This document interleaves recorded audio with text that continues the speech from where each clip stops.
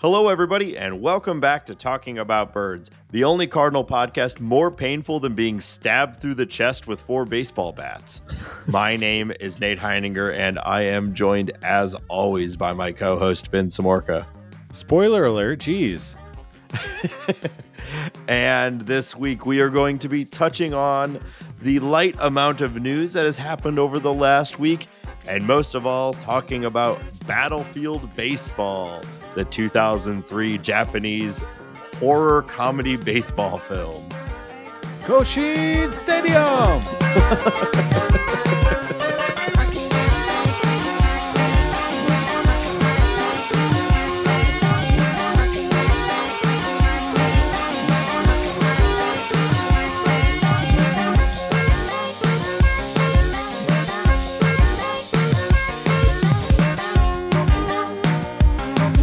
If you have an idea for the opening bit, tweet us at Talk About Birds. Ben, what a show we've got planned for you today. Big show, Nate. Big show. Big show. Real big show. It's the Dead Week show. Yeah, the really the beginning of the Dead Weeks shows, probably. Yeah. But we're starting off with a bang. But before we really get into the core of our content this week, I gotta know, how you feeling about your Christmas? Smooth, easy, relaxing for you, if I understand correctly. Yeah, I luckily was a part of an event that happened, which was the great cancellation of flights over the biggest travel holiday in North America. So I spent, we were trying to do the math on this on the drive home. I think I spent a combined 32 hours, somewhere around 32 hours of traveling to spend 2.5 days in St. Louis. No, it was 3 days if you add the 2 halfies. Sure. So technically the vacation was longer than the travel. There you go. You always want that. That's like a minimum thing that you want to accomplish on a vacation. Yeah. I've done a quick and dirty trip for like a wedding or a funeral or a fantasy baseball draft, but for Christmas, all equal importance, by the way. Thank you. It was a little bit. It was a little bit of a mess. I'm sure somebody who's listening to this was affected, but I think it was like they're still canceling flights, and it's like the storm's gone. It started snowing here again, but what a nightmare. Like Mary and I were having conversations about, okay, how do we use the rest of our remaining Southwest points? We're going to transfer over to something else. We've been dipping our toes in Delta. They have the Sky Lounge, wow, or the Diamond Club or whatever it's called. Maybe it's medallion status or whatever. Get the hell out of here. Yeah. So yeah, no, other than that, it was great. I made it in time to see your face, your lovely wife's face, the kiddos, my family, all that. So that was good. And my stocking is so full of goodies right now. What a blessed life I live. Wow. Yeah, it was great to have you, of course. And I know that was a stressful situation, but at least you're back. I'm sure there are people still just like camped out at Lambert. It's all over the news here about the like the Southwest terminal apparently is still like trashed at Lambert. Hey, and this is like, I'm rooting for Team Chaos at this point. Like, burn it down. Like, I like, my experience was bad, but I know obviously. So everyone else's should be too. What I mean is that they should revolt, and we'll see. Like, I'm curious to see. We got $250 credit for the first failed flight. We'll see what happens to the second failed flight. But if it's anything less than $50,000, I say off with their heads. Yeah. Dude, we should eat the rich and eat their planes. Mr. and Mrs. Southwest, I'm going to be knocking on your door. This is a threat. There was that guy who ate a plane. You ever hear about this? Yeah. You ever hear about this? I have. I think it's bullshit, though. I don't believe it. You don't believe it? I think it's true. I think he's a charlatan. What a weird ruse. Yeah, I agree. Yeah. Why would you do that? It's almost like he didn't. I think I'm going to posit this right now. I think a guy lost a plane and then was like, okay, how do I spend this? Never take an L. Take an L. Now he's on the local rag, and the local rag gets picked up by national, and here we are talking about it. Here we are. You know what? I think he'd lost it. This is the kind of conspiracy theory I can get behind. Where's the plane, Dan? I don't know his name, but is this where the pod takes that hard turn? Yeah, well, we've been Okay. looking to dip into conspiracy. It's so hot right now, Yeah. so we're doing true crime. We're Yep. doing conspiracy. We got everything on this show. Yeah. Baseball aliens. Well, we've got a little baseball zombies, Nate. Baseball zombies. We got cyborg baseball people. We've got robot baseball people, which there is a difference, and I appreciated the movie's attention to detail there. And we got zombie baseball people, so we're right there. I never thought, and we'll get to this later, but I never thought while recording for this podcast, I would write down a note on my phone that says "Gorilla is a RoboCop?" ? And if you didn't watch the movie, we'll get into that later. But Gorilla is a RoboCop? Yeah, that happened. Although I don't think he was a cop, but anyway. Well, in my childish eye, RoboCop. Not all robots are cops. All cops are robots, but not all robots are cops. Everyone knows this. Sure. So that's really going to probably be the big chunk of this episode is us talking about Battlefield Baseball. But we do have a little bit to talk about around the Cardinals before we jump into that. Yeah, and I just want to say again, if for some reason you're like, "Oh, I got to watch this movie before they talk about it," it is the YouTube. The entire movie is dubbed in English and on YouTube in a fairly decent quality for being what it is. And it is on our Twitter feed, so you can go look at our Twitter and watch the movie there. It's like 80 something minutes. You can watch it. It might be shorter than this episode is. We'll see what happens. Very likely. But go check it out there if you want to watch it before we get there. But yeah, we'll get to that in a minute. Which I would say, highly recommend that you do. So yes. let's get into what little Cardinal and Cardinal related news that we have to talk about. We're gonna do that. We're gonna talk about what we can. That's Cardinals. We're gonna do a little break, and then we're gonna come back and we're gonna talk about Battlefield Baseball and then what's going on around the rest of the league. So, Ben, what do you want to talk about first? Yeah, well, I think so there hasn't been a Cardinals transaction, any type of transaction since Wilson Contreras. So again, we're talking about dead week, dead month. That's all fine. There are a couple of things percolating right now, and like, I don't know about you, but I feel like this is the craziest 10-day period of transactional happenings in MLB around around the holidays. I feel like it's busier than you would think, than you expect. So, anyways, there have been multiple reports that Chris Sale is on the market, which makes sense in the sense that the Red Sox plan forward is completely opaque to me. I do not understand what this team is doing. I think Chaim Bloom is doing a bad job. I think John Henry's asleep at the wheel. I do not get it.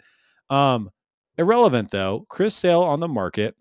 This is a guy who has, in his career, he has the highest K per 9 qualified for his innings pitched. It's like 11-1 or 11-5 or something like that. Something very impressive.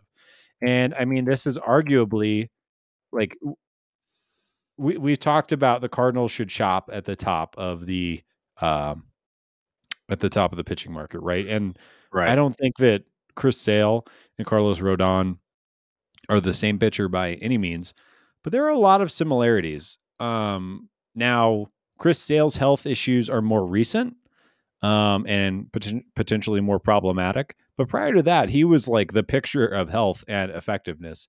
So all this to say, the Cardinals are being connected very lightly. And I want to hear what your thoughts are on if that is something that would make sense. I can't imagine because of his health track record that he's going to be too prospect heavy to acquire. And I think he's owed 27 mil for the next 2 years. And there's some type of option and he's got all these performance escalators, blah, blah, blah. So anyways, 27.5, 2 years of Chris Sale. What do you think? Is this a road the Cardinals should be walking down? Yeah, I've thought a lot about this, and I think first of all, from my understanding of the rumor, is that they've never said Chris Sale specifically is available, rather that they see starting pitching as depth, and so then everybody has then jumped to say, oh, well, then that means they're willing to listen on Chris Sale, which I'm not trying to be pedantic here. I do think there's a key difference between an organization saying like we would like to move this guy and them saying we're open to hearing offers on our starting pitching, right?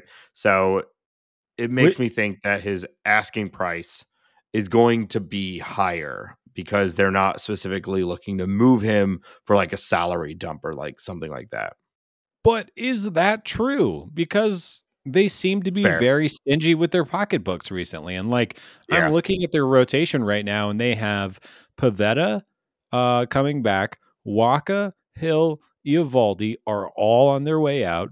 This trade would have Chris Sale on their way out, and then you're relying on Cutter Crawford and Josh Winkowski and Garrett Whitlock, I guess. I don't know. Tanner Yeah. Houck. They I don't. do. I mean, that line or that rotation is nothing to me. But Well, I didn't say that they actually have yeah, starting pitching depth, but apparently that's what they have stated. yeah, And they to your cannot to your evaluate their point, own players. Yeah, yeah, Hein Bloom seems bad. So they don't actually have rotation depth, but from their perspective, they do. So, but that's all kind of aside. I guess I'm just like kind of laying a foundation to say like I really would be surprised if he gets traded, let alone to the yeah, Cardinals. But let's all that aside, should the Cardinals try to acquire Chris Sale? My answer is yes. I think he is, as you said. I mean, up until 21 and 22, he was one of the best pitchers in baseball. Um, Hall of Fame track, all the stuff you want, incredible K per nine. And then he has had two god awful years as far as yeah, health goes. 42 innings pitched in 2021, 5 innings pitched in 2022. yeah. And of course, you have to consider how much do the Cardinals like their locker rooms and their clubhouses because he has at least one on his record book of having trashed. So I don't know if you Yeah, he's remember that story from last year. yeah, he was in a minor league stadium on a rehab start and ripped a like a medicine cabinet off the wall or something like He that. trashed the whole thing. He broke a Trashed bunch the of whole thing. TVs. Like there's that really uncomfortable video of him just going full Matsui gorilla mode on it and like tearing everything down. And Yeah. Well, and it's his famous clipping up the alternative White Sox jersey with oh scissors. yeah. Yeah. That was many years ago, and they couldn't start the game because he Yeah. chopped up his jersey. So it's maybe a bit of a hothead, Maybe. but I think like well what I've been saying this whole time and what you've been saying as well is that like the only players that really make sense for the Cardinals to acquire are extreme upside plays because we don't need to add floor. The whole team is floor. So why not take a swing at a guy coming off of multiple injuries? I think one of them then he broke his hand punching something like so it could come back or he could recover without a Yeah, problem. But I kind um of remember that, but I could be wrong. I feel like he had two injuries last year. One of them was a normal injury and one of them was more self yeah, afflicted. But I could be wrong on that. But either way, like he's getting older. What'll he be? 34. So he's four yeah, years older than Rodon and would be making the same as Rodon. But the Cardinals obviously have the money. They could double their payroll and still be fine. So I think it makes sense. Ultimately, I would come down to what the cost is. Like in a vacuum, would I like Chris Sale on the Cardinals? Yes. I yeah, think the risk reward is worth it. Um, assuming the risk isn't a massive package, which I do agree. I have to imagine it'd be pretty low. It would probably come down to how much money you're going to take from the Red Sox. yeah, If you're going to just flat take the whole contract, I imagine the prospect cost would be pretty low. But I assume that the Cardinals would want the Red Sox to at least keep some of that contract. So you're probably looking at a couple good pieces going to the sure. Red Sox. But the Cardinals have a lot of depth, a lot of minor league depth right now that a team like the Red Sox, who need everything, could benefit from. It just depends on what are they looking for, major league talent? Because I don't know, I could throw in like a Yepes or something like that. Yeah. We got a lot of guys like that right now. But if they're looking for some of the pieces that were involved in trade talks, like for Sean Murphy and these other guys, if they think they're getting like a Gorman or a Carlson, I don't think that happens. No, and I don't think if they get a top 100 prospect for Chris Sale, I think I'd be pretty shocked. Unless Boston eats 100% of the salary. That would be the Yeah. only way I see anything like that Well, happening. I don't know his current health either. Like, is he Yeah. considered starting spring as a normal starter? Because that also would play a part into it, Yeah. But either even if he's considered fully healthy, you really can't expect. Like, I'd be hoping for 100 innings of good Chris Sale in 2023, Yeah. and whether that comes in a whole bunch of 5 inning starts or like a half a season of regular starts. I don't know. But I have a hard time banking on a full season after the last two he just had. Not only just from risk of injury, but just from the standard way pitchers, stretch out their arm and they need that sort of bulk to the build up and the Yeah. year after year and whatnot. So I don't know. I mean, so ultimately, like I said, I'm for it. What do you feel? Yeah, I think I'm here for it. I think that it's like, they've been worried about Chris Sale breaking down since he came up when he was a closer for the White Sox because he's, got the Jack Skellington body and he throws 97 and his herky jerky motion and all that. And I don't really buy into that. I think players make it work for them. Like Max Scherzer is a great example of that. So yeah, I think I'd be down for it. I think the Cardinals would be a very smart and shrewd and Mosaic-Lockian move to kind of not necessarily fleece, but give a little, take on the full salary. We've talked about how much money is coming off the books after next year. You would only have to really have a larger salary for 1 year. And then you can have Chris Sale next year, assuming health. So yeah, I think it makes all the sense. And this is like we've said 18 times now, this is exactly the type of move. Like it's we give the Cardinals trouble for kind of wishing for the best outcome. But if you get a Chris Sale, I am pretty happy. Like the best outcome for Chris Sale, the 90th percentile is like a Cy Young candidate. Right. Um, Exactly. Yeah. and the middle version of that is like you're saying, a guy that throws most of half of a season, hopefully more than half an inning, most of half of a season, and is probably pretty productive when he's out there. Because like he's also like Chris Sale is that guy. I think even at diminished health, when he's coming out from that crazy angle, that slider is still good. The fastball is a little bit less. Like he's just going to be effective until he can't do it.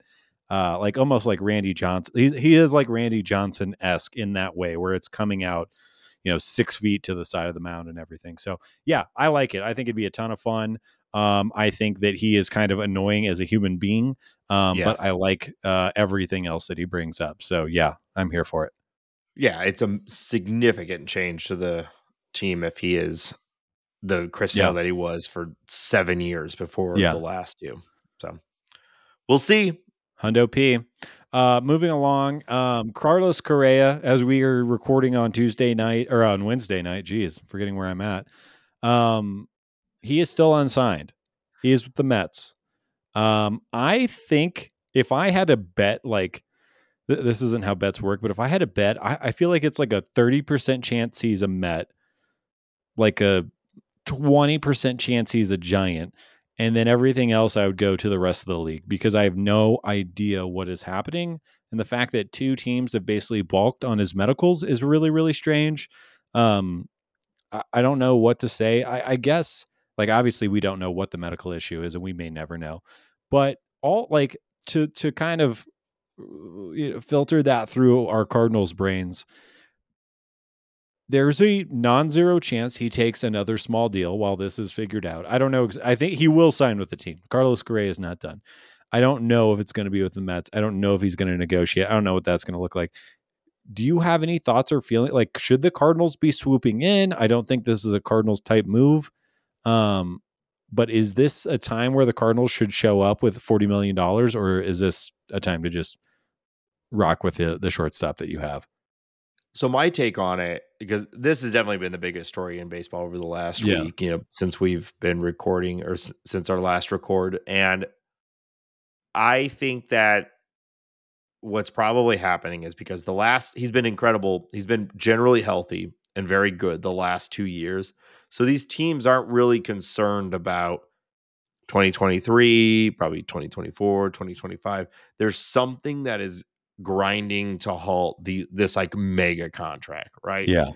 And if now two teams have basically made that same declaration, it's done. He's not going and getting another 10, Yeah. 11, 12, 13-year deal from anyone. The Giants and the Mets have, uncovered something. I Yeah. read one reported something with his leg. There's Yeah. clearly some concern about his longevity. They don't want to do these massive contracts. But I think your percentage is way low on the Mets because Steve Cohen, like now he's one of those egotistical, maniacs. Yeah. He kind of screwed himself already by announcing the deal before it was official, which Right. might cost him money unless he can just figure it out and get a deal done with Correa. I'm expecting it's going to be a significantly reduced deal as far as time, but probably not as much on the AAV. He's going to get like six, like 180 or something Yeah. like that, and then so he gets mega paid and these teams get him through his prime, and then whatever that medical issue is, maybe it's resolved, maybe there, something is resolved and he gets another deal, or like maybe his leg pops off like a Yeah. That's definitely what's 90s going to be. Yeah. 90s crash test dummy, 100%. Yeah. Yeah. So that's my guess. I think it's still Yeah. the Mets. I think Steve Cohen's all in and he's shown the willingness to pay whatever has to be paid. I would love it if the Cardinals could come in and drop, 280 and we just have Yeah. Correa, at shortstop for the next 2 years, and we say thank you Yeah. for your service. These rings are wonderful. You shouldn't have cheated in 2017, but we've all forgotten about it because now we won World Series. Yeah. And we move on. But no, I think it's the Mets, Yeah. and I would be very, very surprised if it's anything otherwise. Yeah. Yeah, I think I agree with you. I don't think I have anything to add to that. Let's move on. I want to talk about there's a couple of players who are either been made available or are still available that I wanted us to kind of run through. Two of the players, I'm calling this bargain hunting because they were just DFA'd from their current teams. Tommy La Stella just got DFA'd from the Giants, and Mike Moustakas just got released from the Reds. They haven't had amazing performance recently. They are both left-handed hitters that hit the ball quite hard when healthy and everything's going. And presumably they could be had for almost nothing. Do you have any? Do you like either of these guys? Do you think we should bring either of them into the fold? I think while you're thinking about that, I think I don't know.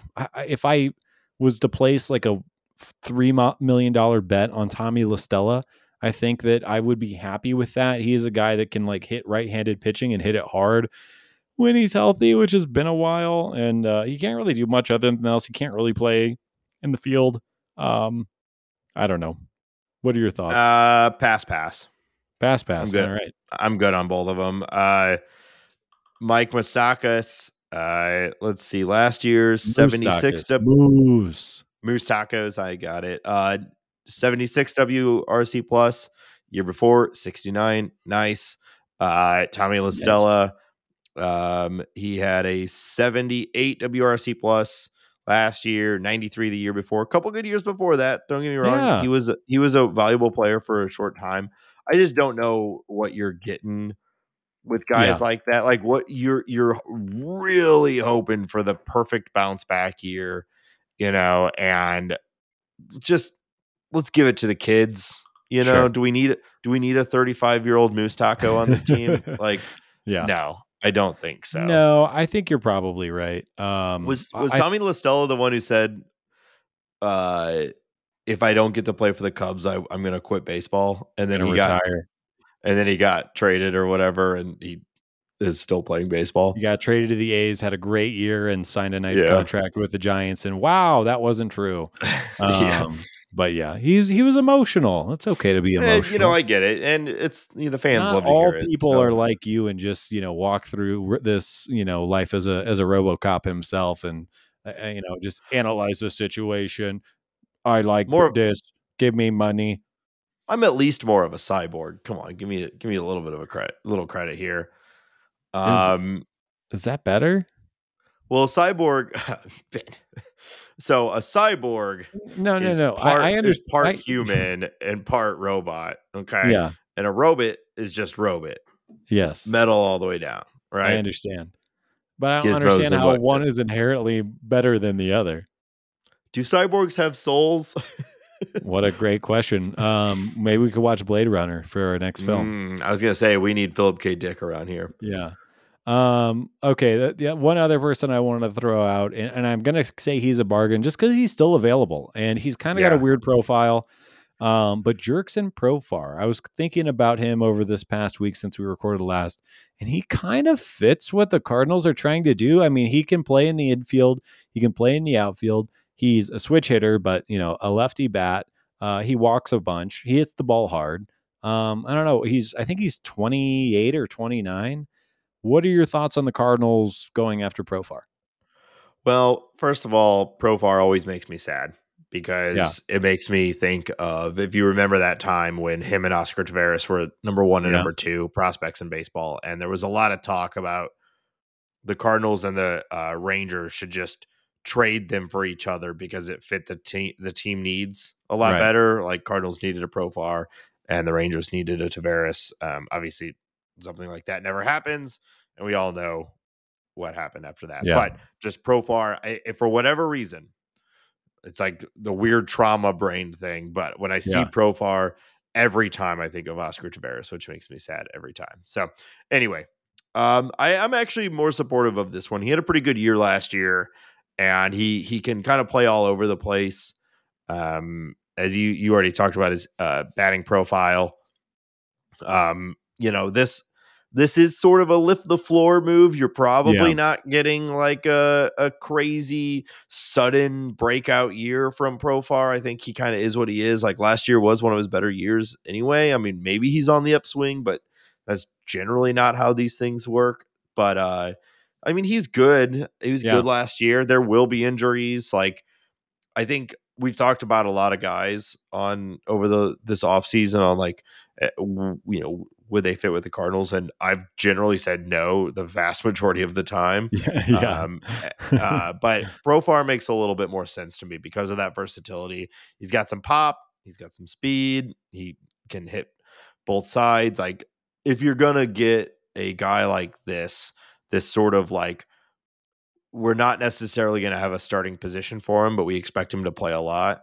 I like a Profar. Yeah. Yeah, Yeah, and I think there's value of having what would be in this situation two super utility players on the roster, flexibility, health, issues, all that. And again, he can hit the ball a little bit, left hand side. I like all that.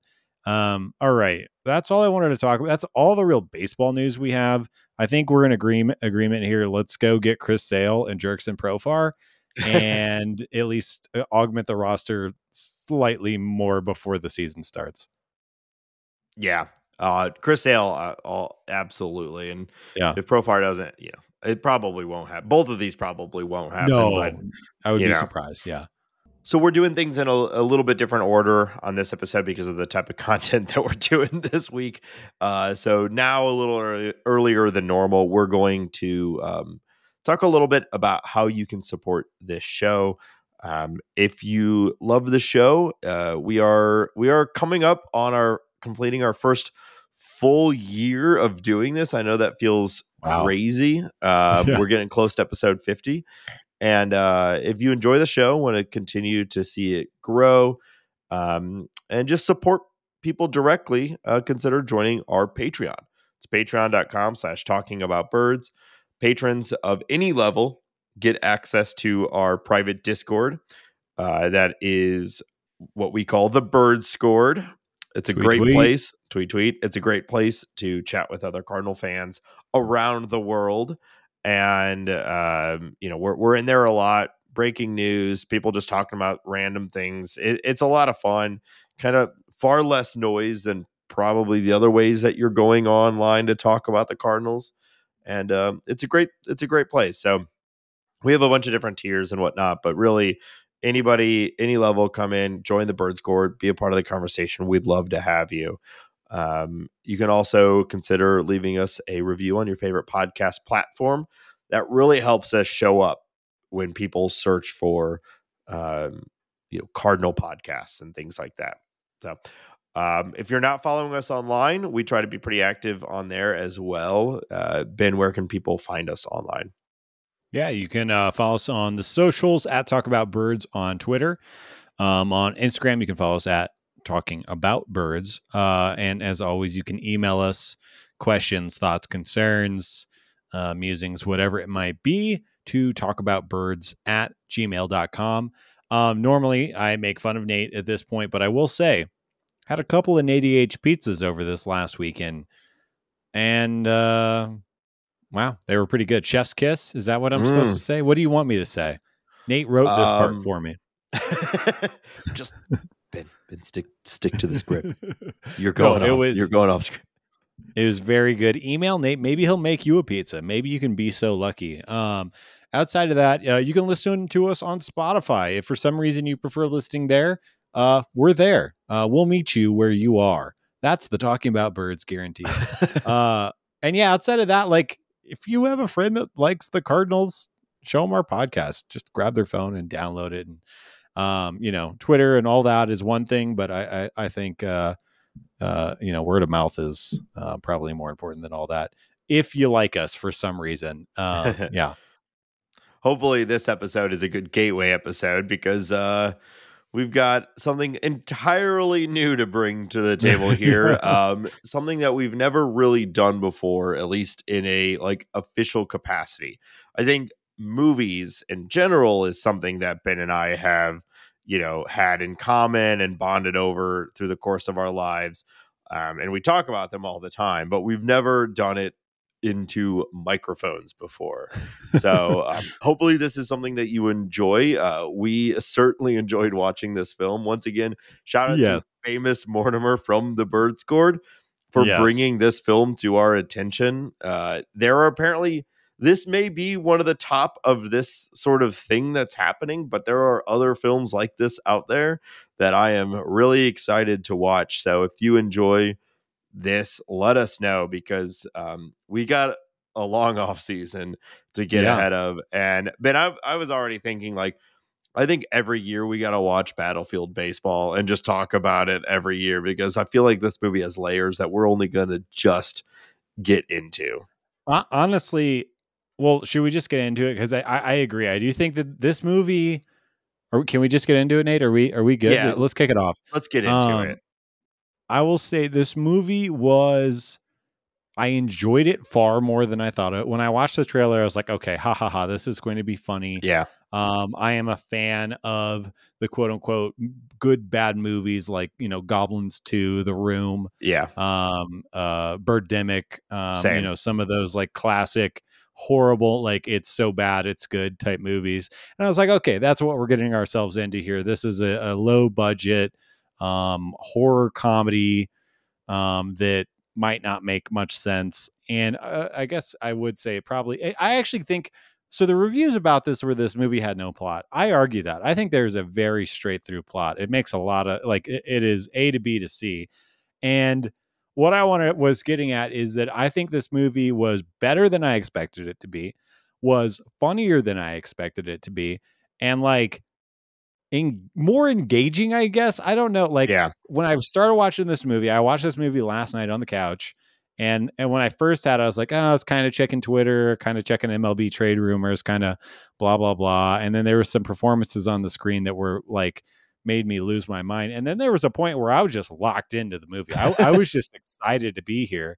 And, checking the time and being like, how are they going to wrap this up in the allotted time? Don't yeah. worry.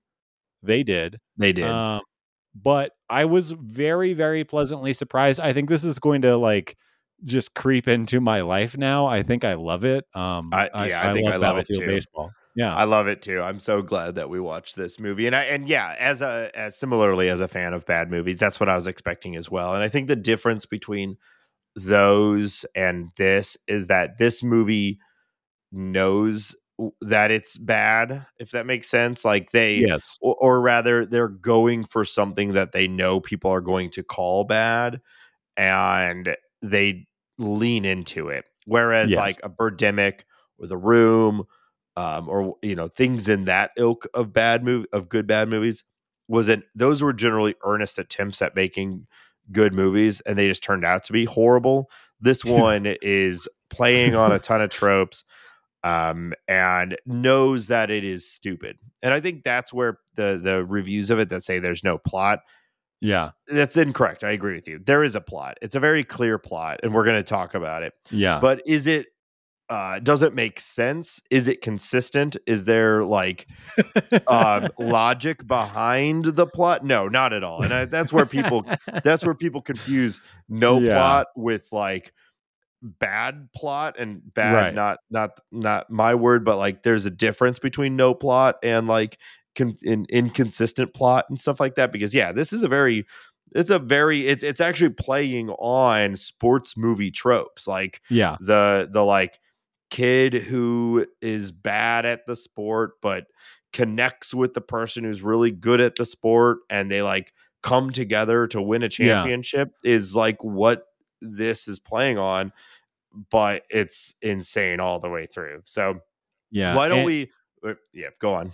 well, I was gonna say to start the movie, this is how I knew I was at least in the right place. But to start the movie, there's kind of a text across and again, this movie's Japanese. If we haven't made that clear, so it's dubbed. We watched the dubbed English version, Well, hold and on. it's I watched the subtitle version.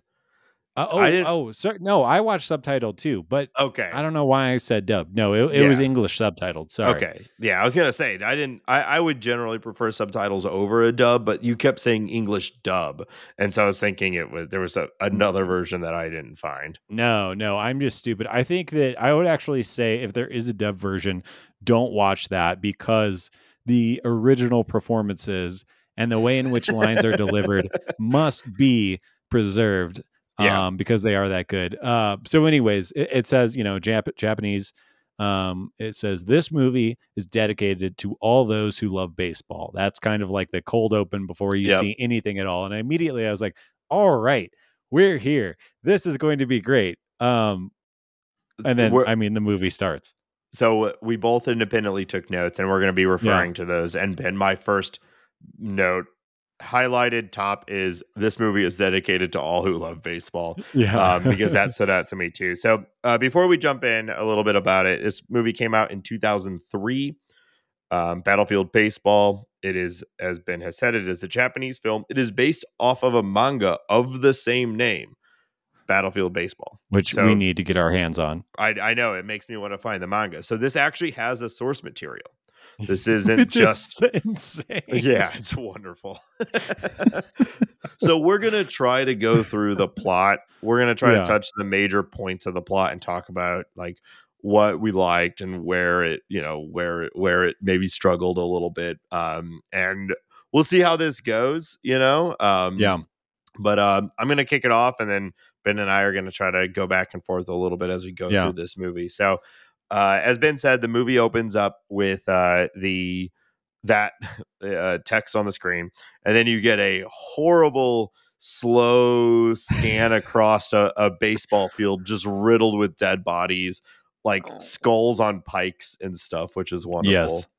Yeah. Uh, Like immediately I was like, oh, this movie is way more violent than I thought it was going to be because they were just body parts. Yeah, like heads, like clearly wax heads, but human heads, and like grotesque Yes. faces, like on little spikes stuck into home plate and whatnot. It was great. Now, you said this movie's more violent than you thought. yes and no, because also almost all violence happens off screen on this movie, which I think Well, is an element of the budget, because yeah, the budget was small. you almost never actually see anything, which is also, I think, part of the fun and funniness of this movie, and makes it Yeah. probably more watchable for a lot of people, because you just see the end results of a lot of the battle, and it's horrible, bodies and blood everywhere, but you see Like, like none of the actual happening of yeah. it. But So but anyway, so speak to contradict you immediately. So that is largely true, but in this opening scene, like you're saying, it's kind of panning across the field, and then it cuts to another scene that seems to be completely incongruent of where we were earlier, and it is what appears to be a normal baseball game, and the batter hits it. The guy is, I think it's the center fielder or something. He's running back, and he leaps superhuman levels into the sky to catch the baseball. And as he closes his glove on the baseball in the outfield to make the catch, it explodes, killing him, throwing yeah, his body parts everywhere. yeah, And then I think, is that what wakes up our the principal, I guess, or yes, principal of the high school? So that explosion in his dream, which we learn is his dream, yeah. wakes up the principal of, is it Saido's high Saito. school, Yeah, and we meet the principal and head coach. and head coach, yeah, of the baseball team for Saito High, or whatever it may be. Yeah. And he basically he wakes up, in a sweat, but then um he goes and looks out the window, and I love this scene because he's basically saying that we are going to finally win the championship. I'm going to take this team pro, and I'm going to do it because I've got this guy. And he's like looking through Yeah. binoculars through the window, and that's where Yes. we meet Matsui Gori, who everyone calls Gorilla, which is great. And he's this Yes. big hulking dude, and I love it because the principal is like, we're gonna win because we have this guy. He hits a home run every hit, and then he's moves over and he's like, also we have this guy who Yeah. has a 600 batting average. Also, we Yes. have this guy who throws the ball 90 miles per hour, and also we have this guy who steals bases 99% of the time. It's like, yeah, that's a pretty damn good baseball team. And then he goes, Also, he makes a oh, sorry. pledge. He makes a pledge to the to like a poster on the wall, and he bows to it. There's a ton of Yes. Japanese tropes in this where he bows to like the trophy on the wall and says, "I will win a championship. I will take this team to the next level." I just thought that was so funny too. The pointing out this guy hits 600, which is obviously like an unbelievably high average. This guy steals bases 99% of the time. This guy throws 90 miles per hour, which is Well, it's like high school, Adam Wainwright. I but know, but well, it's high yeah, school. but That's the way still, I tried to. I actually thought it was interesting that they did that, because yeah, I would have expected them to say like he throws 102 or whatever, but it's yeah, also 2003. right. So a like 17-year-old throwing 90 in 2003 would be insane. It is. Um And but I'd yeah. also want to, like, they cut to Matsui Gorilla, he's kind of given this guy trouble. They are doing fungos on the field, and Matsui looks like he's 40 years 40, old, 40, yeah, I think he's conservatively. balding. Yeah, I mean, he is a man, and he is, I guess he's been on the team for more than 1 year at least, so he is Yeah. playing Yeah, at least he's 17 or huge. 18. Yeah. Yeah. And his Also, voice, like, he just looks like a man. Yeah, it's yeah, ridiculous. the Yeah. guy, there's a ton of funny little sound effects in this movie. The guy when he's going back to catch the ball, you're just hearing like which reminded me a lot of myself. So it's good to be represented in a movie. So that The scene with Foley Matt's, work on this movie yeah, was top tier. Yeah. there's fart noises. All Like over the place. Yeah. people fall over and fart all the time, which, Right. I mean, come on. So Matsui Gori, Gorilla, he's out there doing batting practice, and that's when we meet one of the protagonists of the film, Four Eyes, and that's all we ever know him by, is he's got glasses, he's Yeah. skinny, seems really incompetent. It's a term of endearment, I think, sort of. Yeah, well, it becomes that. I mean, at the Yeah. beginning, it really feels like he's being bullied by Yeah. Gorilla. So on the one side, you've got Gorilla, this hulking doof who, seems to be mean. And on the other side, you've got this like skinny guy who can't really do sports, which actually reminded me a lot of you and I. So I thought, it's good to have ourselves, I honestly, Gorilla and Four Eyes might be the new name of the podcast. That's probably a better name. that might be Gorilla and Four Eyes. Yeah. So they're playing, and Gorilla hits a ball over the fence, and he makes Four Eyes go and get it, and he has to go to where the dropouts hang out, which is funny because it's just the other side of the fence from the baseball field. It's just the other side of the fence, but there are like dead body parts again. Yeah, there's more Just bodies. like there's like a head on a stake behind There's another the school. A lot of heads on stakes, just right on the other side of the fence. So he goes Yeah. back there, and there's an awesome, like 80s looking punk who he gets in a fight with, and we get a little bit of like martial arts tropey stuff, where the guy, it's like he gets punched and goes flying back like 15 feet. Well, what happened to that home run ball hit this vampire punk whatever in the teeth, and he goes, "You broke my teeth. You owe me $5,000. No, 5 million." And then starts, like kicking him around and all that. Yeah. And this guy's hairdo, best It's hairdo wonderful. in the movie, easy. Yeah.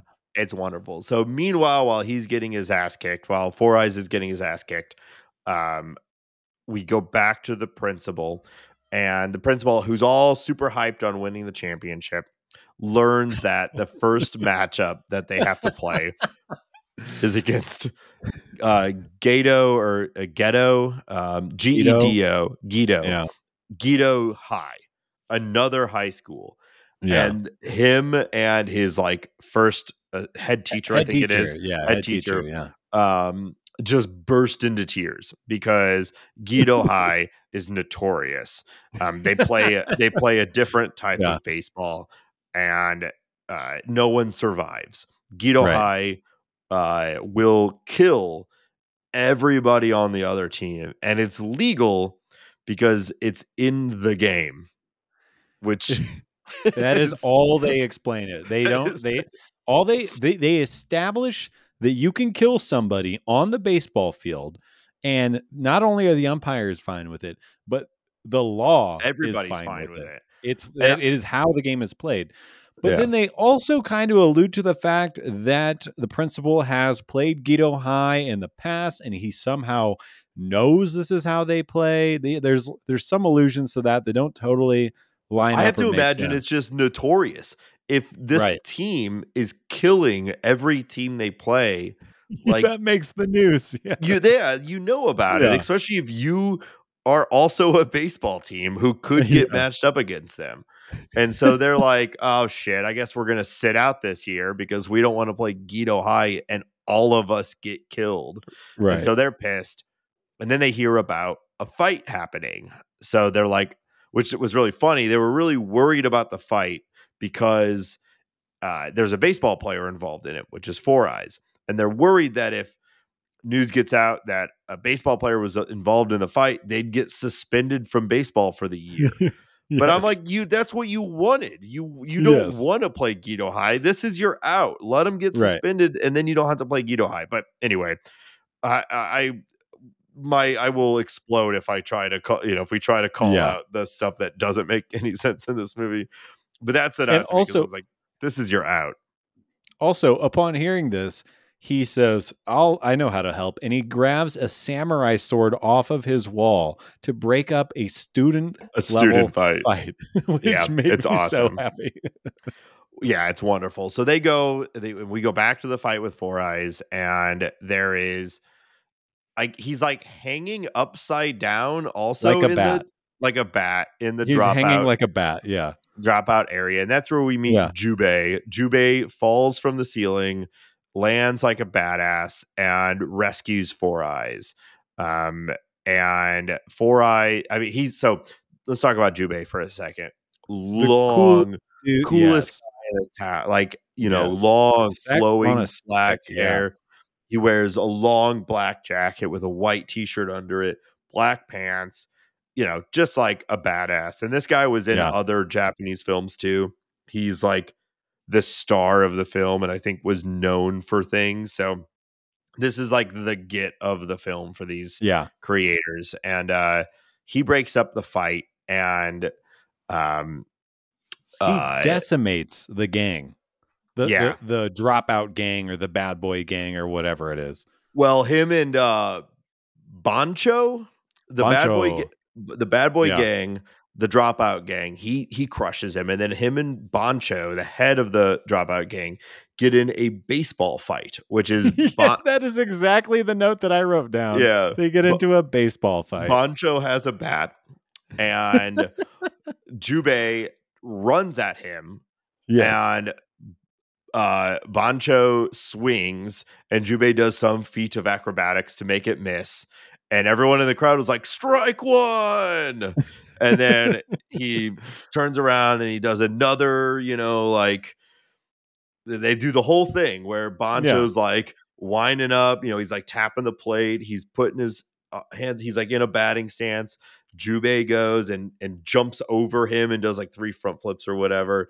He's Strike just running at 2. him though. Yeah. Yeah. And then finally on strike 3, after Bancho misses, he pummels him and kills him. And everybody loses their mind because now everyone is there watching and everyone's cheering for Jubei. And Four Eyes is like, oh my God, you've got to come and join our baseball team. If you can beat We this need you. guy up, you must be a great baseball player. You must be a great baseball player. You just Yes. won a baseball fight. Yes. You've got to be a great baseball player. And that's when we get a little bit of Jubei's backstory. I also want to point out really quick before we get in, when he punches Bancho, all of Bancho's clothes fly off and he goes flying into the distance, basically naked. Yeah. Yeah. He kicks his ass. Yeah. It's like a single punch too, just strips all his clothes off. Yes. Yeah. So it's awesome. And then this is the moment when this whole movie clicked into place for me. Could not agree more with you. Yeah. Because I certainly didn't know it was a musical. Did you know it was a musical? And Jubei starts singing from an actor who I have to believe is not very comfortable singing because the whole thing is sung in a tone that is really quiet, and the whole thing is really quiet. And we learn about Jubei. He used to play baseball. Yes. He doesn't anymore. He's given it up. Is it then that we learn he killed his dad, or is it late? The way the musical number goes is he's like singing about playing baseball, and he was so into baseball, and he would play catch, and then he threw too hard, so nobody would play catch with him anymore, and he started to fall out of love with baseball. And then his dad had this mega catching mitt made that was like could withstand his fastball. And then Jubei and him are playing catch and he's loving baseball again. Oh my gosh. And then we see that Jubei throws the hardest pitch he's ever thrown. His dad can't catch it. The ball goes through his dad's chest, killing him instantly. And that is why Jubei he loves baseball, but he's never played it again. And he never wants to play it again because it's what killed his father. That's fair. I mean, if I killed my dad with a baseball, I probably wouldn't want to play baseball anymore. There's a line in the song that really made me laugh before we kind of understood what it meant, that like the way he threw.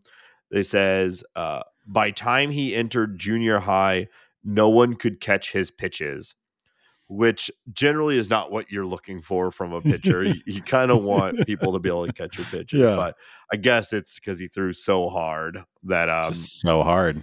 No one could catch his pitches. And So there's the song Four Eyes, explains my mom also doesn't want me to play baseball, but I do it anyway for the love of the game. And together, you and I, we can let's put away our pasts and our families and let's play baseball together. And there's a great they shake hands, and a thing that happens multiple times in this movie that really made me laugh every time is after a really emotional moment, people come out of nowhere, surround them, and just start clapping. Which, like 40 people yeah, just like way circle more. them and they just start like clapping very They're quickly. clapping and Yeah. very, very like nicely clapping for this Yes. emotional moment. So, bingo, bango, Jubei's on the team. There's a chance. So they decide to play Gato High. They've got Jubei Baseball on the team because at one point he says his name is Jubei Baseball, which is really funny. But or maybe it's just bad subtitles. I don't know. But Yeah, I thought the same thing. I was like, no yeah, way his last name is baseball, but baseball. I know, but it's yeah. it's in there. So all we have is the source material, Ben. We have Yeah. to go by.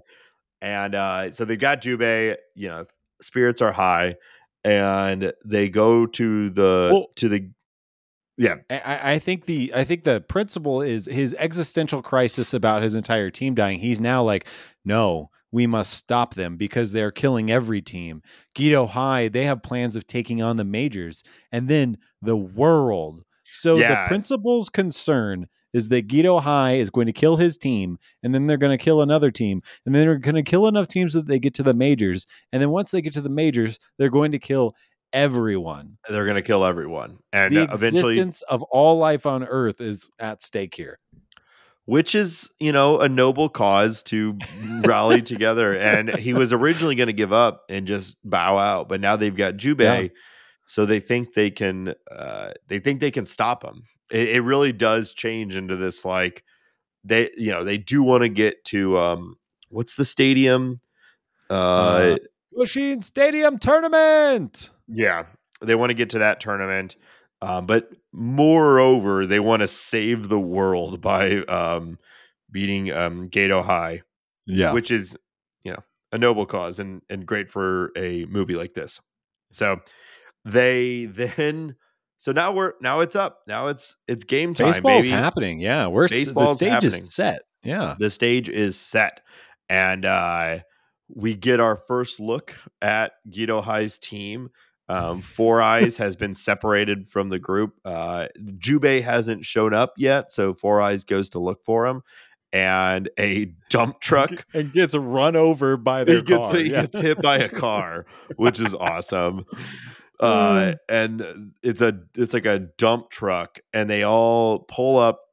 The back of the dump truck opens up, and a real like the Warriors or Mad Max, like this wild gang of people all get out of the car in very interesting and different ways. Like definitely a choreographed moment where yes. two guys on each side jump over the railings. One guy, my favorite guy, just rolls like sideways like a kid rolling down a hill, but he just rolls across the entire bed of the truck and then jumps up and jumps out of the car. All this happens in the same moment, and they are um well, they're zombies. Their faces They are are zombies. yeah, Their faces are like a gray green. but Some of them have like parts falling off of them. They're it like, reminded me of The Mask though from yes. that Jim Carrey movie, The Mask.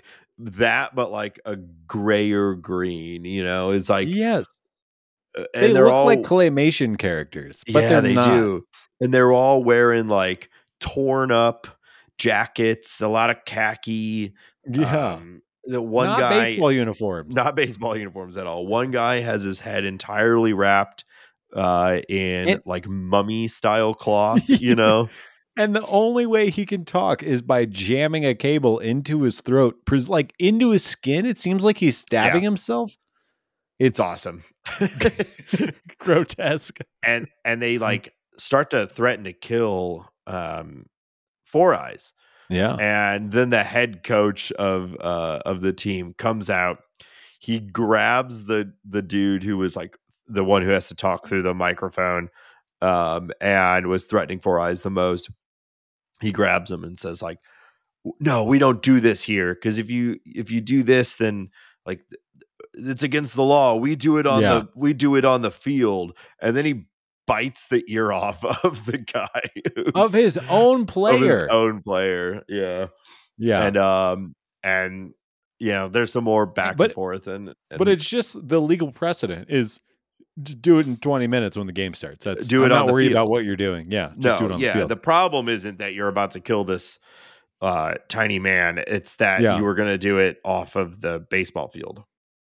And but Jubei's not showing up. We find out with no further explanation, which again is where people who are watching this movie with an eye for actual substance had a problem with it, but I certainly Sure. didn't. No. Is that Jubei has been locked up in prison? We don't know He's why. from the wrong side of the tracks, Nate. Yeah, This we'll happens never all the know why. time.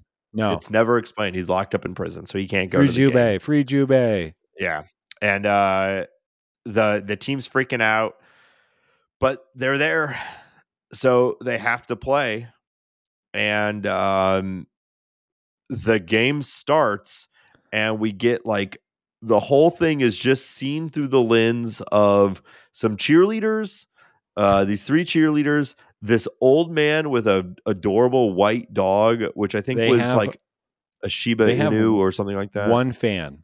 There's Yeah, one fan at this game, and he's a drunk guy that's sitting on like a house or something like that, or like maybe a he's on the shed. stands. Yeah. Yeah, and then three cheerleaders come out of nowhere.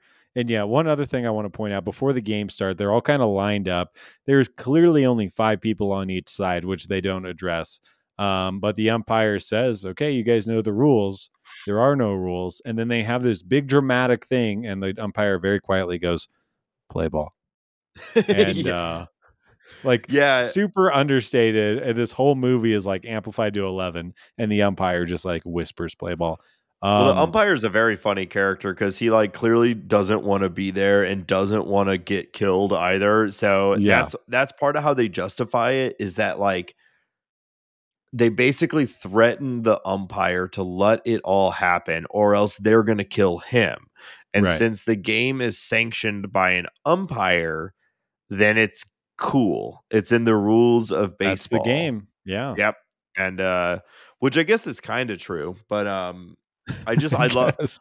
I love the idea of like you go to a game and like the other team is just plays the game by a completely different set of rules, Yeah. and you just have to play that. I Yeah. guess it's kind of like the AL and the NL, back when there was DH and no DH. It's like, yeah, well, when you play Guido, it's a fight to the death. But when you play Yeah. Saito, you play 9 innings, with 3 outs on each side. And, Yeah, no, it's a 1-to-1 comparison. I'm surprised so, MLB Rob Manfred's not already adopting this. right. So without Jubei, Saito gets destroyed. Body parts Murdered. everywhere. Yeah, Murdered. murdered. My favorite little detail is that you see the scoreboard, and up on the Oh, scoreboard, yes. like pinned to the scoreboard, are humans in baseball jerseys, and like it's in order. Like inning number 1 has someone 1, with the 2, number 3. Yeah. 1 on their jersey pinned to the wall. Number 2, 3, 4, 5, all the way up, which is really funny. Um, That's where we got the scene from the trailer with Gorilla in with bats through to his body. Well, I got to correct you on this. That's Bancho. Oh, it And is what Banjo. what we totally missed, 'cause this is really really good, is that Bancho died and then came back to life in another form with a Oh, right. different body and a different face, but the same blonde hair, and says, Yeah. "Your punch healed my shoulder. That's why I hated baseball. I am now back. I will play with Saito." So we meet Bancho. It's a completely different actor, but it's the Right. same person. And then when Jubei walks up, Jubei gets out of jail somehow, Well, and he bends the bars. he bends the bars and escapes because he has to get to this game. And he walks up, and Bancho goes, "Hey," and he's got like 8 to 9 bats coming out of him. And Jubei is kind of looking at Bancho like, "Oh my god, oh my god!" Bancho falls down dead, And then he looks to the dugout, and Four Eyes is standing in the dugout with a bunch of like nails in his face. I couldn't tell what they were. It looked like nails or like chopsticks or something. Like, Yeah. yeah, like really horrible things sticking out of his face. But before he realizes that that is Four Eyes, I'm skipping over because this is where the movie just gets absolutely insane. It's all Yeah, been pretty mellow up into this point. it's made a But lot of sense up to this point. But before he looks over and see Four Eyes in the dugout, he thinks that Four Eyes is impaled on a massive stake in the middle of the diamond. He runs up to go check on him. He realizes too late that this is a decoy. Four Eyes yells at him with said pins in his face. Jubei starts to run away, and the dummy explodes, sending Jubei flying to the outfield Like across the ground, like like a hard grounder. yeah, flying across the ground up against the back wall of the outfield. And then And he flies all the way to the outfield, and then a hole opens up, and he goes to the afterlife, and then and a tombstone pops up and that a says tombstone Jubei pops up. with the year of his birth and death, and he goes to Yes. the afterlife. It's insane, and it all happens in like 45 seconds. Yeah, Um, it does. and so Jubei dies, which is of course Uh, dramatic. yeah. And in the afterlife, he meets his dad who's repairing a bike, which is nice. And basically the dad is like, it's too early for you to be here. You are too young to die. You have something you need to do. Here, take this gigantic glove that I use to catch your pitches and go back and fight Guido High and save the world. And he then punches his way out of the grave, and him and Four Eyes and the remaining survivors of because some people survived, not He everybody's dead. he basically comes out of the ground and says, "This game isn't over yet." Yeah, And the team kind of brings themselves together. People who had injuries that I think would kill you and I are now back. I think Bancho has reformed again at this point to have another face and body. that hasn't happened yet. So Okay. they Bancho dies leave. like 4 times. Yeah, Bancho died, and most of the team died, but a couple people still survived, and they basically leave because they lost. The game's over. It's done. Even though there were a few survivors, like they lost, and so they go back. This is where we get a wonderful scene where Four Eyes gets locked in a cage in his house by his mom because his mom had always said you cannot play baseball. If you do, you don't want to know what's going to happen. And we And find out what that is. He's going to be locked in a cage for the rest of his life. for my money, Four Eyes' mother is the best actor in this movie. She brings it home, is completely unhinged in her performance, and is wearing like a pink muumuu with rollers Yeah. and kicks the shit out of everybody. It's fantastic. Agree 100%. And so she's railing on Four Eyes for playing baseball, telling him he's going to live the rest of his life in a cage. And Jubei comes in, and Jubei's like, "No, I need Four Eyes. We have to win. We have to save the world. He's a good baseball player. You're a shit mom. You should let him play baseball, and I will fight you for it." And this is where we get the biggest fight scene in the entire movie.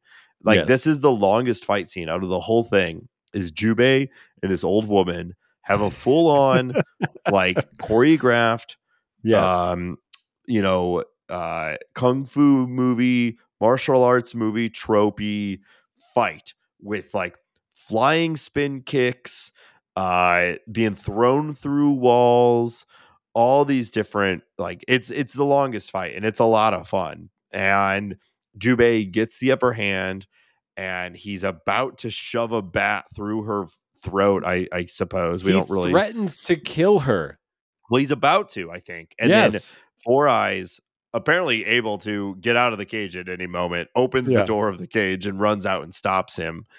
And then we get the biggest reveal of the movie, which I knew it. Yeah. I hope you believe me because I knew it. We learn that Jubei and Four Eyes are brothers. Our brothers. Which And is hilarious because in all the flashbacks, so the mom doesn't recognize Jubei as her own yeah, son, even though in all the flashbacks when Jubei killed his dad, it's he's the like same actor 13. from the day before. Yeah. He's like Yeah. he looks exactly like he does now. He's So this dressed mom, exactly the same. yeah. Yeah. But she tells this whole story about how she had two boys. One of them killed her husband, and and he left, and she's Right. never seen him again. And oh, it's turned out it's Jubei, and they have a very big emotional scene. They all start crying, and then a bunch of people come in and applaud the My emotional scene. my favorite part about this scene is that then Four Eyes goes and runs and grabs a picture from their childhood, and it is clearly the two actors that are currently playing Four Eyes and Jubei looking like adults in their 30s, and Yeah, then two much younger people playing their parents. Like this photo is from so long ago, but it posits that like Four Eyes has had this picture in his house his entire life, yeah. has gone to high school with Jubei, and does not know who he is at the same time, even though he has the picture of Jubei. But And that's the stuff in this movie that makes me like does make me think like they knew what they were doing, right? Like yeah, it's a joke. You know, yeah, it's not like, oh, this is so stupid, this is so bad, this is so funny. They're playing on the trope of, you know, the two main characters turning out to be brothers, or like the main character ending up being the father of another main character. Like all yeah. these tropes that are particularly prevalent in like Japanese like writing and manga and in you know, film and whatnot. That's what it's playing on. But if you're not viewing it through that lens, it's stupid as hell. I mean, it is stupid. It is inherently stupid, but it's purposeful stupidity, which I think Yeah. is, you know, different, right? So they all cry and say, "Okay, you can play baseball. Go chase your dream. Go back to these murderers." Yeah, And go fight Guido. Like they're yeah, just sending these children in to die by other children. yeah, it's not even go play baseball. Like they're The, not. It's not. the, There's the never any baseball in this there is movie. zero value on life in this movie. It is just that's how the game goes. Yeah, They well, you know, shouldn't have died. Yeah. the rules were stated. You Yeah. know, and so they're like, okay, let's get our remaining survivors, but Jubei's with us now. And like we always thought, if we had Jubei, we're good. We don't really, Yeah. Guido doesn't matter. As long as we have Jubei, we're good. So they get Jubei, the principal. Bancho's back Um, now. well, that comes up in a moment because it's hilarious. So they get their like little group of four or five, the remaining Yeah. survivors The plus head Jubei, teacher. the head Yeah. teacher, and they go to Jubei's stadium, or to Guido Stadium, which is, you know, all like twisted and Ah. weird, you know, like where zombies would play baseball. And they go and they're like, all right, we're here to do this, let's fight. And um that you've got the three cheerleaders are there, the old man and the dog is there, and the Guido team is like, well, wait, you only have five, you can't play against us, you need a full team. And they're like, oh no, what do we do? And then that's when Yes. Bancho, now again a completely different actor, just with Blonde hair. That is it. blonde hair, is back, and they're a um well, actually, first, Matsui Gori comes back Yeah. as a robot, and he has just like little metal plates all over him, and he does this like every time he moves, they fully in little gizmo sounds, which is Yeah. hilarious. So he's a robot, and uh, then Bancho comes back as a cyborg, and No, then no. No, Bancho's normal. Headmaster's okay, the yeah. There's two okay. cyborgs. Who's the Bancho comes cyborg? back as another character. The head teacher and Gorilla. Are the Um, cyborg and robot? yeah, yeah, yeah. Because the cyborg Gorilla. had. Yeah. Yeah, the head teacher is a cyborg, and Gorilla is a robot Is man. a robot. Yeah. And then Yes, and one they of the say, cheer Thanks to modern technology, I am back Yeah. alive." Yeah. And one of the cheerleaders joins the team, and then Because she has a crush on Gorilla, I think is what they yeah, put I think forward, that's yeah. right. And then Ladies love Gorilla. ladies do love Gorilla. And then also their mother joins, Yeah. which is, I mean, obvious. She's like a martial arts expert. She held her own against Jubei for quite a while. So Yeah. so now they have a full team and they can play. And it, man, the last 20, this is really going to be hard to talk through. So you get we get a fight. One of my favorite moments from this scene though is that they when they're like setting the stage for the field, they light all the foul lines on fire. So Yeah. you just have like the lines of the baseball field are entirely on fire, which is a really cool little touch for something like this.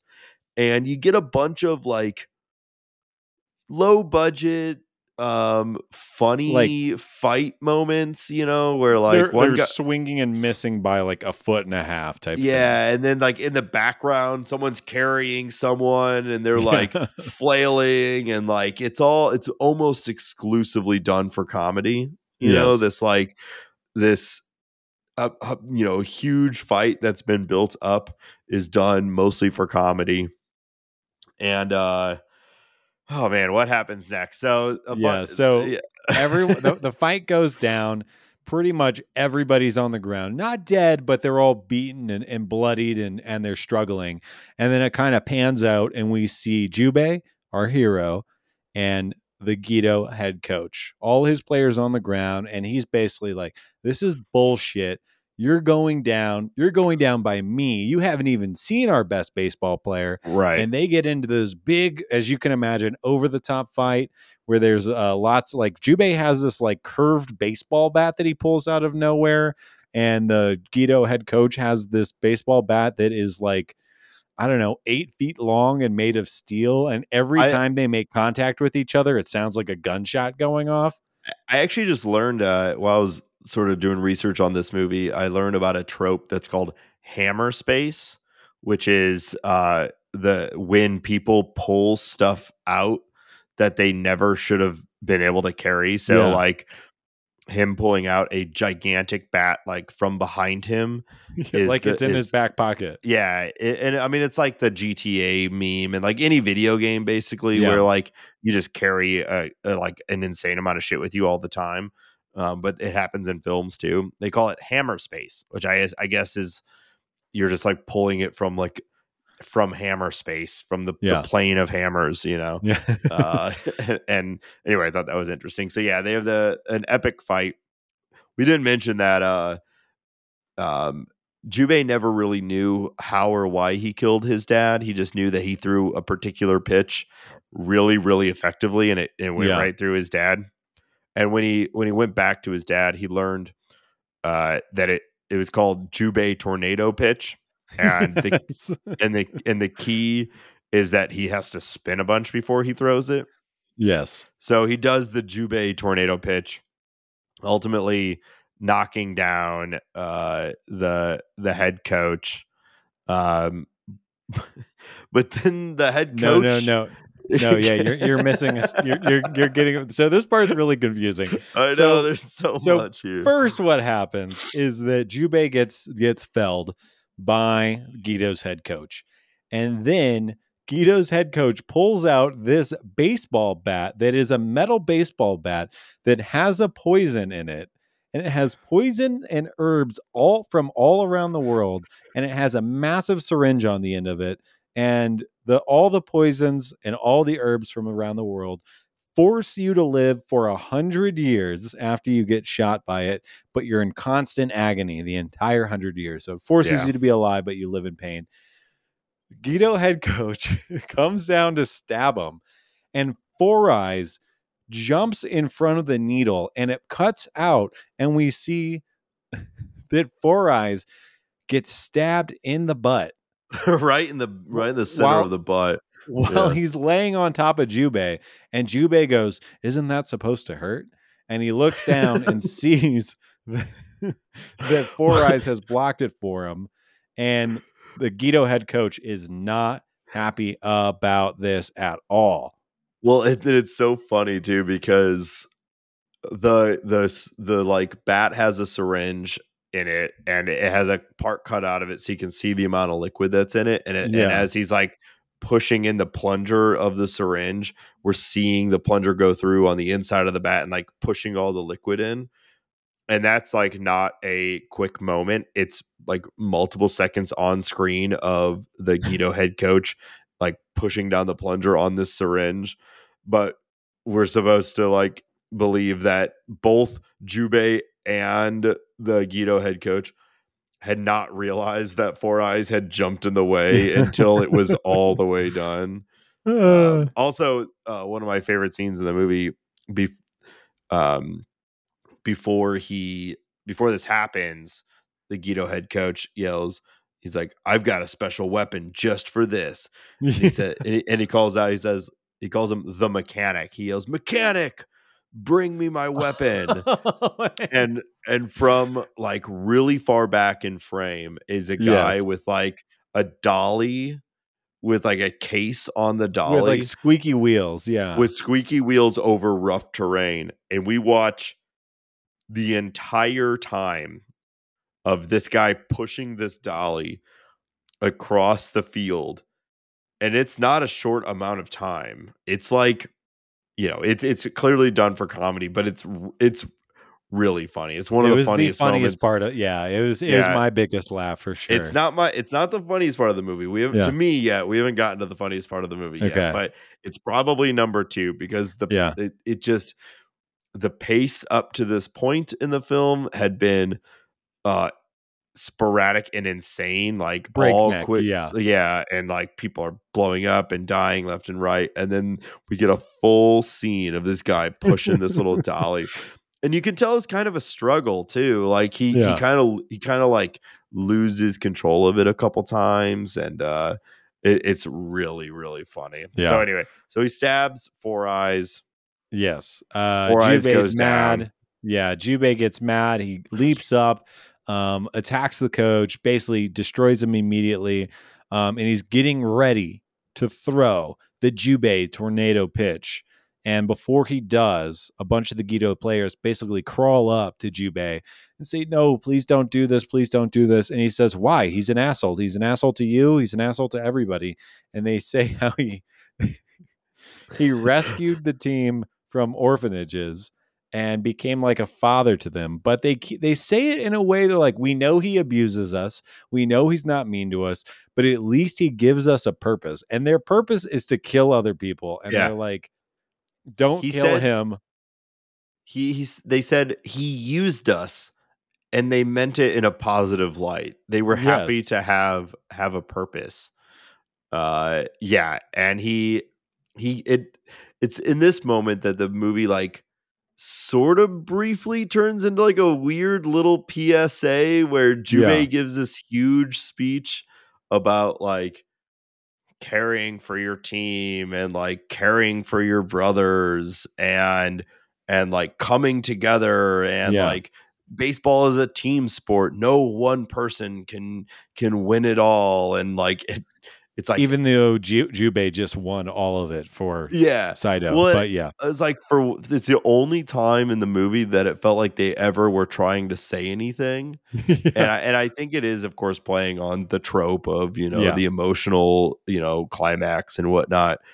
But it really came out Yeah. of nowhere. It really just have Jubei speak for that long too. Yeah. Yeah, so they it works. What they say works. Jubei, he makes his big speech. He allows the coach to live. The frame cuts, and then it cuts back to the Guido head coach, and all of his prosthetic makeup is gone. His face is still green, but his face looks completely different. The crowd that has been gathering at all the emotional moments in the movie, they all begin to gather around. And the head coach is saying, "Jubei, I understand. Here's an antidote for the poison for Four Eyes. Let's let bygones be bygones. Let's call this off, and we don't need anyone else to die. As he's having that conversation, the crowd starts to gather around. The Guido player who got his ear bitten off and who has to shove the electronics into his neck to talk, pulls out two Uzis, shoots shoots the Guido head coach in the head, and then begins to spray the entire crowd, missing Everyone. only Jubei, but Yeah. kills everybody. Well, Every Jubei does a single bunch of person that's there. flips. Jubei Yes. does some flips and tricks and stuff to get out of it. He doesn't kill everybody, but he does kill the umpire. Suddenly has two small boys. He killed them both, and the umpire goes, "I told you not to come." I told you not to come. He's holding two dead children, crying to the sky about his two boys. He told them not to come. So, like, people are dead everywhere, screaming and crying.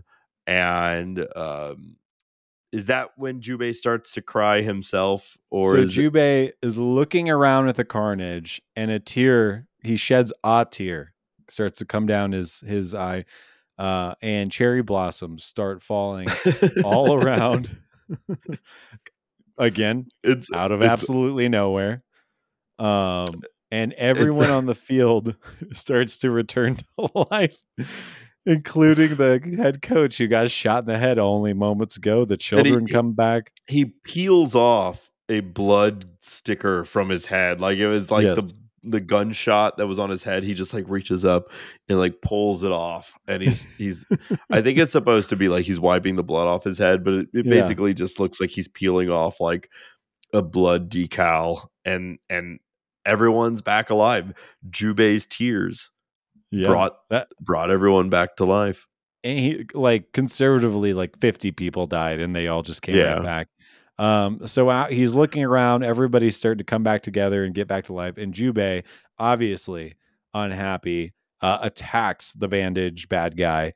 And how would you describe what Jubei does to this? Kicks knocks his skeleton out of himself. It's another Yes. one of those. It's another one of those quick cuts, like Bancho getting his clothes knocked off, or Jubei being knocked into a grave. It all happens in like 4 really quick frame cuts. Yeah. So it's kind of hard to tell exactly what happened. Yeah. But at one point, the dude's full skeleton was exposed, and then and then he uppercuts him into space. Yeah. There you go. He team rocket, blasting off again. Yes. He boots the skeleton into space. And that Guido High is, they're not going to do it anymore. No. Battlefield Baseball is over. And there's another big round of applause. And All the dead people are now alive and clapping. they're all good. Everyone's clapping. And then we get a slow pan. There'd been a narrator through a lot of this whole thing. Yes. And then we get a slow pan over, and the narrator saying there was one person who did not survive this the events of today, and that was my master, who died of alcoholism. And it's the old man who had been at every game, and he's dead with the dog. And that is where we learn that the narrator of the whole movie was the dog. Yeah. And that was the funniest joke of the movie to me. That was really good. Yeah, the dog just kind of sitting there and tilts its head next to a guy who is clearly breathing, by the way. I don't know if you noticed that. But the guy who's dead laying next to an extra large beer bottle. Yeah. And then roll credits. That's the movie. Yeah. The YouTube version also has like a weird ramen story at the end. I don't know if you watched that, but I don't really know what it was. But there's like a short film at the end of this that's like 6 minutes long. I did not make it to the ramen movie. No, like a weird little ramen thing that has nothing to do with the Battlefield Baseball. But anyway, incredible film. I there was a whole other song that we didn't talk about. I mean, there's so much stuff that we didn't talk about. Honestly, we went longer on it than I planned to, and we still missed like half the movie. I could not. If any part of that sounded interesting to you, I highly recommend. It goes by super duper quick, super entertaining. Jubei is great. You're gonna love him from the second he's on screen. Yeah, I am pro this movie. Battlefield Baseball Forever. Yeah, absolutely. I feel like our lives are different now that we've watched this movie. Pre BB and post BB. Yeah, PBB and PBB. Well, I think I definitely could spend another hour or 2 or 3. I think we're going to be talking about this movie for the rest of our lives, but I know. For the sake of this show and for the sake of our listeners, we actually had like an agenda for after we got done talking about the movie, but we should have seen this coming. We're not going to go back into actual baseball right now. We're actually going to just call it here. We're at like right around our normal runtime on an episode, so not like there's a lot of big news anyway. So we'll be back next week with another episode. We'll touch on some of the broader league news that we were going to talk about, and we'll do maybe we'll do an extra game or something next week. But I think I think we got to call this now. I don't think I can talk about anything else than other than Battlefield Baseball for the rest of, at least for the rest of the evening. So we want to thank everybody for listening. One other note, the only note that I didn't really get to say that I want to hit really quick is that about 70% of all the dialogue in this movie is screamed at the highest possible volume, which is just adds to the insanity. Is when the head teacher walks into the office and he tells him what's going on, but he is screaming at the top of his lungs as if he is like under torture. Yeah, there again, like you said, there's like 50 other things that I'd like to hit on. But yeah, this is a good place to end it. A little spoiler alert, updating on the FAS draft. Ben is currently winning. There's a lot of players still out there, so we'll see what happens. But yeah, go watch Battlefield Baseball. I'm going to end it on a quote from this movie. No, but my dad told me to throw it 10 minutes ago when I was dead. So we will be back next week. Happy New Year's, everybody. If you enjoyed this, please let us know. And if not, don't tell us, because we had a great time doing it. So, and until next week, Happy New Year's. Go Cardinals. Ladies love Gorilla. Nate loved Gorilla.